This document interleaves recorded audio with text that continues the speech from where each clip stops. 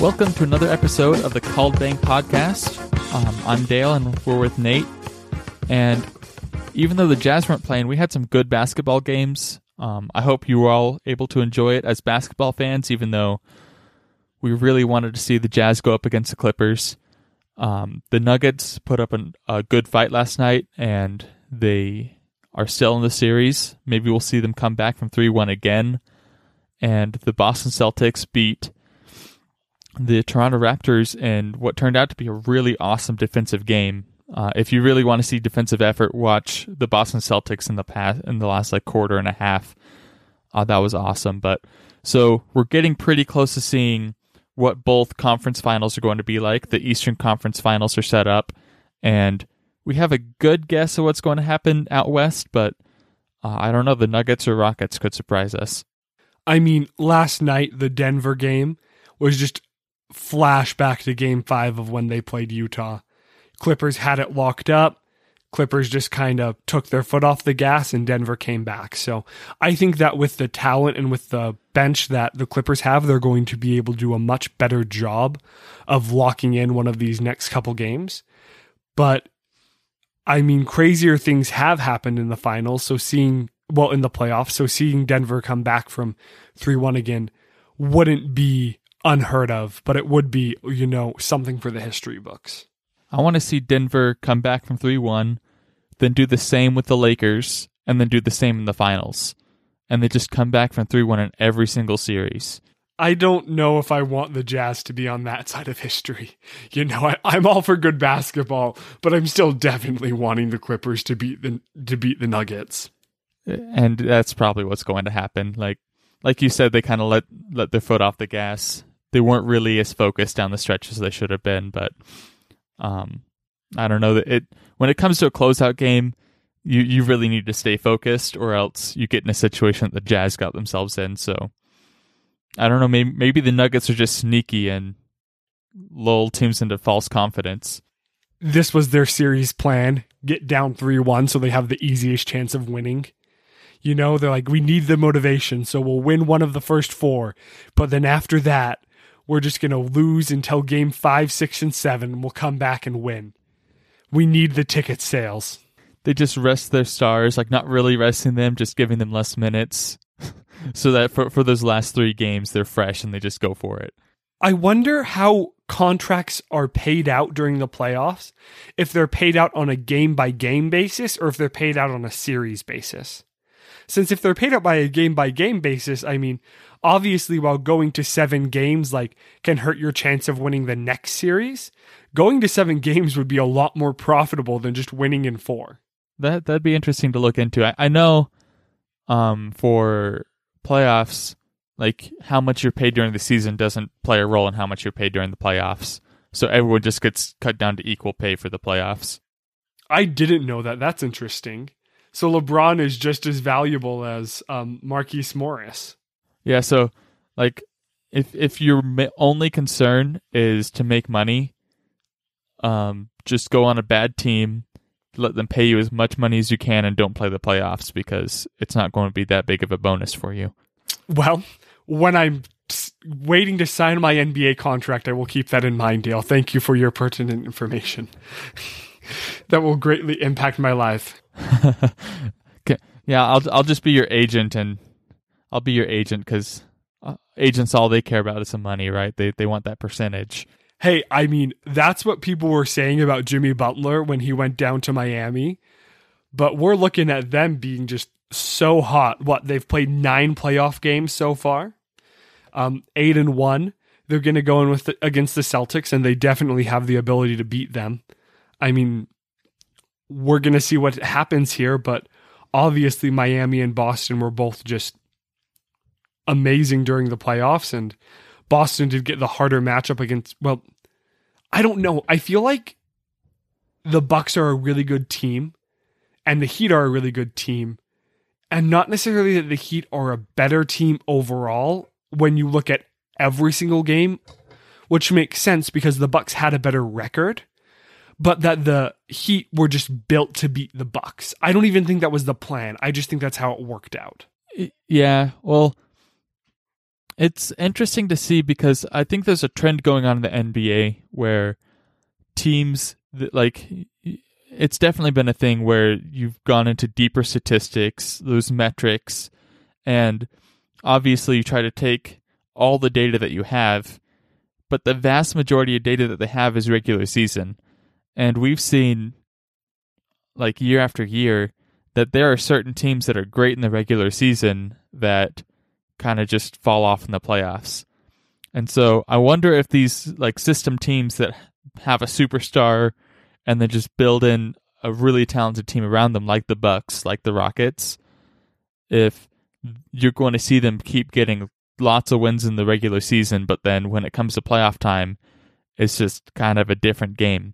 You need to rely a little bit more on your stars to be able to go and take over a game. And coaches, they have 7 games to analyze your system and learn how to break it down. So in a 7-game series, it's probably a disadvantage to be one of those like just locked-in system teams.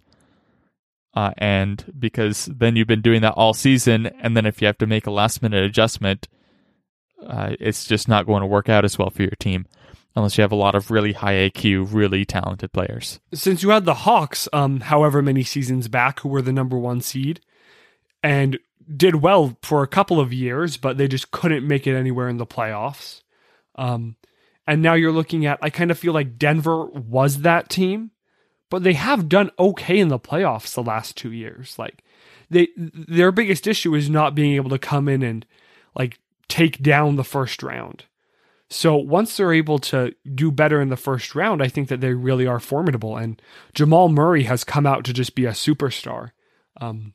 So I totally get what you're saying, where you see these amazing teams during the regular season that just can't pull it off. And I think it's easier to see that in the Eastern Conference than the Western Conference, just because of how deep the Western Conference is, where, you know, when you have Portland having close games with the Lakers, that's not something that's shocking you. But when you have Orlando beat the Bucks in the first game, that one was a really big surprise. Yeah, but like the Lakers, they're not a system team at all. Like, obviously their 2 main guys are Anthony Davis, LeBron James, and both of those guys, they can play in pretty much any system, so you can switch it up all the time. And then they have some role players that have been around the league for a long time and are really smart basketball players, even though they're not as good as they once were, or maybe just not as valued as they once were, but they have like Rondo, Dwight Howard, and they have other role players who know what they're doing. So that's an awesome team when you have a good coach combined with that kind of talent. You can switch stuff up every night, and it's still going to be awesome for you. But yeah, it's tough for the Bucks when really all they have is Giannis and a bunch of shooters. And so there's not a whole ton you can mix up there. Remind me, Giannis has 1 year left on his contract, right? So he's still going to be with the Bucks for this next short season, and then he'll be a free agent. Yeah, so the Bucks are going to sign him to an extension this offseason. Word on the street is that Giannis isn't going to take it and just wait out the season. So that's going to put the Bucks in the hot seat to either get him a championship this season or trade him before the trade deadline so they don't lose everything if he leaves. So basically, I mean, I don't think that he needs to win a championship. I just think he needs to get there. I think he needs to get to the NBA, get to that final series, because they just haven't been able to do that. And if they get there, it's a lot more like of a debate that he could stay and he could see them getting there again. But I'm interested to see where he'd go. I mean, I've heard a lot about Miami, and Miami having Giannis and having Jimmy Butler would just kind of add on and bring another super team down there to South Beach. Yeah, it's really interesting to think of different places that Giannis could go, because for the longest time he was just that young kid who showed a ton of potential, but we didn't really know what he could do. Jason Kidd ran him at point guard. For most of his career, he's been at small forward. Right now, he's at power forward. And so we've seen a few years of Giannis really being dominant. But that's been in a system where the whole team is built around him. So I think a lot of fans just see Giannis as a superstar, so he'll fit anywhere. But it's interesting to see or think about what kind of teams will he fit best with. What kind of talent do you need with him to mesh with? I was just talking about how you don't want a system around one player, or at least how most teams like that haven't seen a ton of success. But you still need to know what kind of players to fit around them. Like players like Luka and LeBron, you want to have a lot of shooters on the roster because that's kind of how they work. They're both really good at getting inside, getting those mid-range shots. They can both shoot the three, but one of their strongest points is distributing the ball. So if they can drive and then pass out to an open three, that gives you a lot more options on offense. So, it's like Giannis, he's not quite that great passer. He's more of dominant in the paint. So it's interesting to coaches will have to try to figure out what kind of rosters will fit with Giannis, especially when you're trying to pair him up with another superstar like Jimmy Butler. And whenever you're in the paint a lot or in the mid-range a lot, I do think you need to be able to pass out. And that was one thing that Donovan worked on that led to the Jazz being a lot more successful, I felt like, against the Nuggets, where when he got inside the paint, he would look to kick it out a lot more. And so by being able to draw that attention inward and kick it outward, it creates essentially what is the NBA today, especially if you're able to get an open corner three look, where it gives you a lot better of a chance of getting, however many feet closer to the hoop. You're 3-4 feet closer. And so that's why the percentage on an open look from there is so much higher than a percentage on any other look from three. Yeah, that's a really good point. Even going back to when Shaq was playing, that was one of his skills that most people overlooked.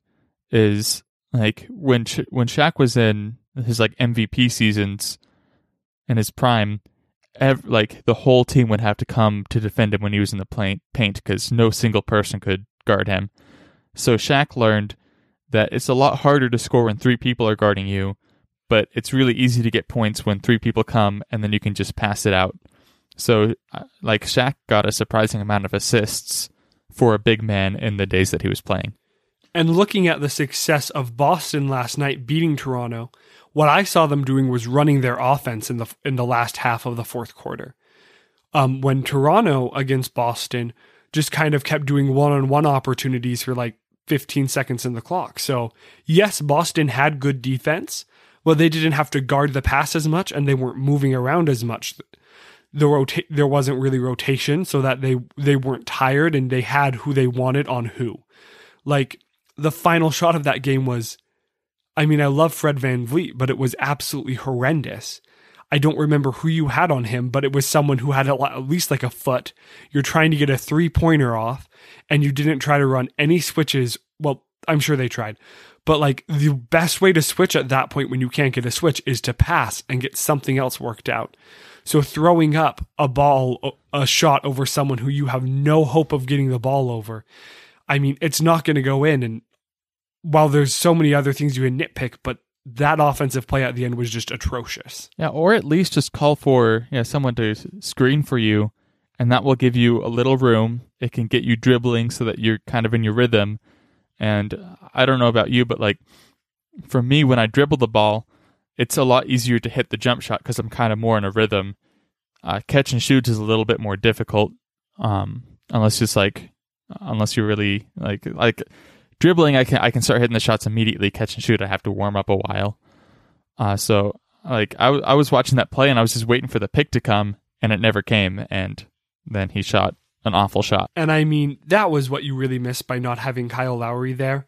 I do feel like that challenge was towards the end by Nick Nurse was a good challenge in the sense that, yes, that was your star's sixth foul and you really wanted him on the court, but bad in the sense that, if you needed to advance the ball a second time, you didn't have it. And I think kind of the epitome of that game, while Toronto did hustle, when you had Jason Tatum sky in from the 3-point line for the offensive board after the two missed free throws. I mean, at that point, you could just really tell who wanted the game. Yeah. Since it was a 2-point game with like over 30 seconds left, and that was awesome. And then he skies in, gets fouled, and makes it a 3-point game. And in the end, you still couldn't capitalize off of that. But that being a 2-point game is so different than that being a 3-point game where you feel like you can drive, go to the hoop, tie it up, and then let them have the last possession and look to it in overtime.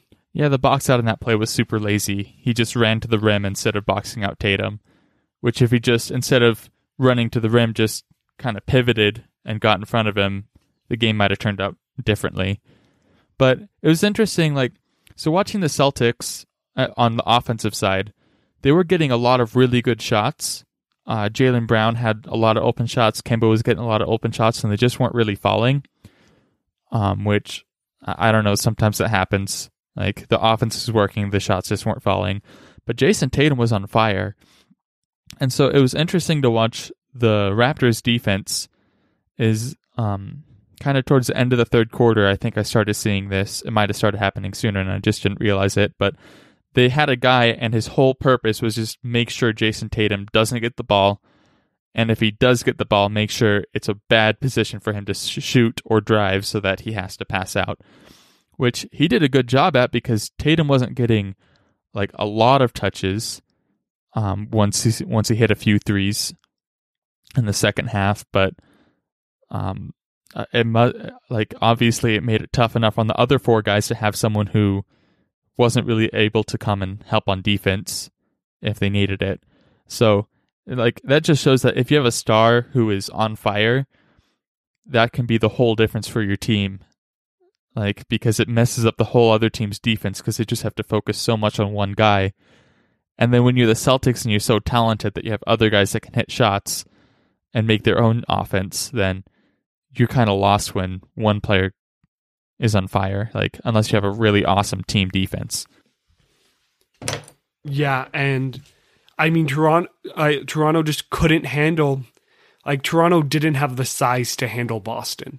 And Theis on Boston, from what I saw the last couple games that I watched, was just so great at cleaning up the boards and just getting them right back in there. Like, he was very pivotal in these wins.